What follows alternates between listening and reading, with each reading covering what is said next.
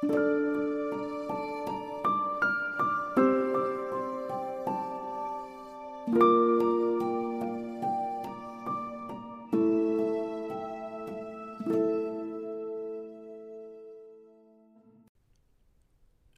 Days of Dorothy Gale, Chapter 9, The Deadly Poppy Field. Dorothy and Mr. Scarecrow, as he now preferred to be called, found themselves alone and at the edge of a beautiful, perfectly manicured field of poppies. Dorothy looked over them in complete awe. Poppies of every color imaginable for nearly as far as the eye could see. It was like they were literally standing inside a Claude Monet painting. Mr. stood in silent frustration. The seamstress had told him about the poppies of Oz once, but he could not for the life of him remember what it was she said. He struggled to remember, and just as the memory became clear for that aha moment, it disappeared as a brightly colored butterfly fluttered by, taking with it the thought as Mr. took notice. He watched it flutter into the distance, out and over the poppies, and watched as it landed on one flower before moving to the next, and the next, until eventually it just stopped moving altogether. Just as the thought returned in crystal clear clarity once more, it disappeared, as Dorothy stepped into the field.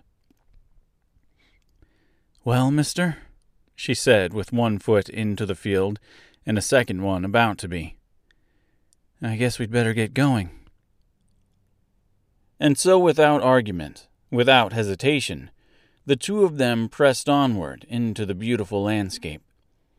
After about 20 minutes, Dorothy began to yawn. The yawns were small at first, nothing really strange, but grew bigger and bigger. After the yawns started, she noticed her eyelids growing heavy, as though there was a weight tied to each of them, pulling them down. After her eyelids, her feet became increasingly more difficult to lift from the ground. It was like gravity had decided to play a mean-spirited game with her.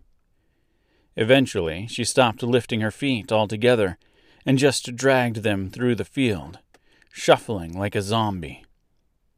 Her arms fell to her side.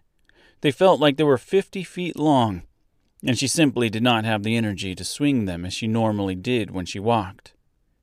She felt like she was wading through molasses, and it was getting thicker with each passing step. "Mister,"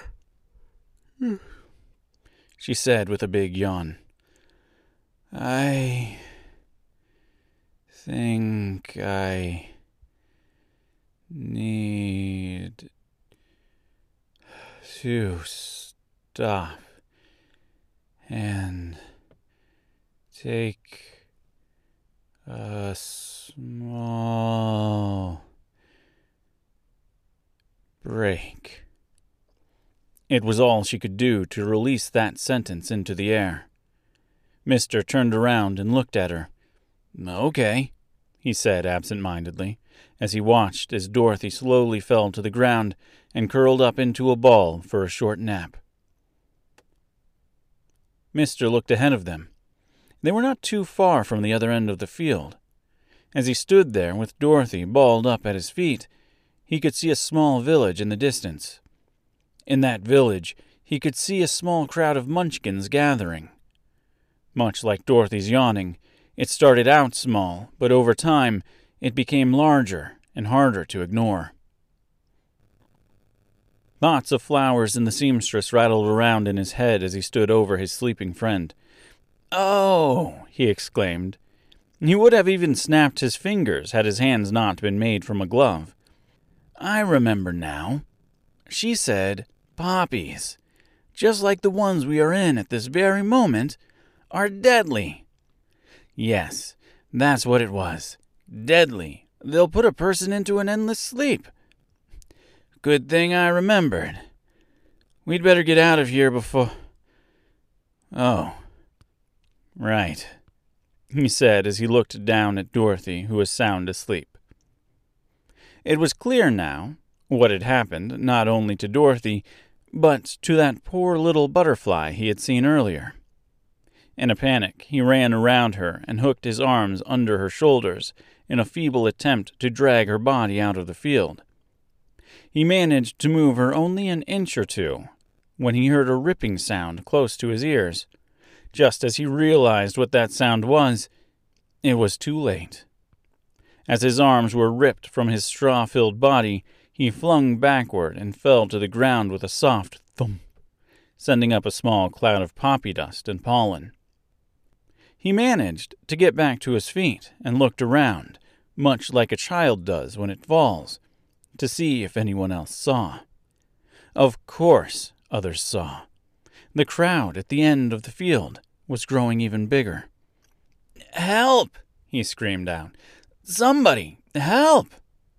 The crowd of munchkins collectively laughed as they shook their heads in a unanimous no. Mr. Scarecrow ran through the field toward the growing crowd of onlookers.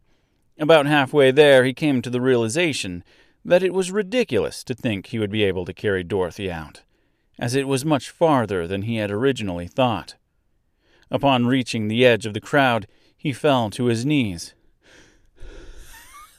"Someone," he gasped. "Please, please," another gasp. "Help, help." The munchkins all at once shook their heads, and this time, since the show was apparently over, turned and walked away. Some of them even said hurtful things as they walked away, knowing full well Mister could hear them.